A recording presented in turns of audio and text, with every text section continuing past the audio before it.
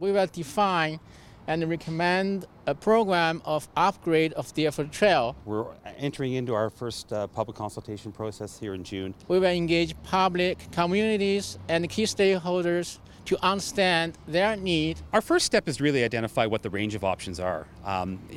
Implementation down the road, certainly some of these things like changing travel behavior is going to take a broader approach than just a transportation solution. This whole project has 37.5 kilometers long, and we have 20 interchanges in this work scope, and we have 44 bordering communities. We can solve a problem spot, but quite often when you solve a problem, you just simply move the problem down the road. So we don't want to be doing that. And this project is a joint study between the city and the province. Our goal is to come up with short-term solutions, recommendations for short-term solutions by the end of this year.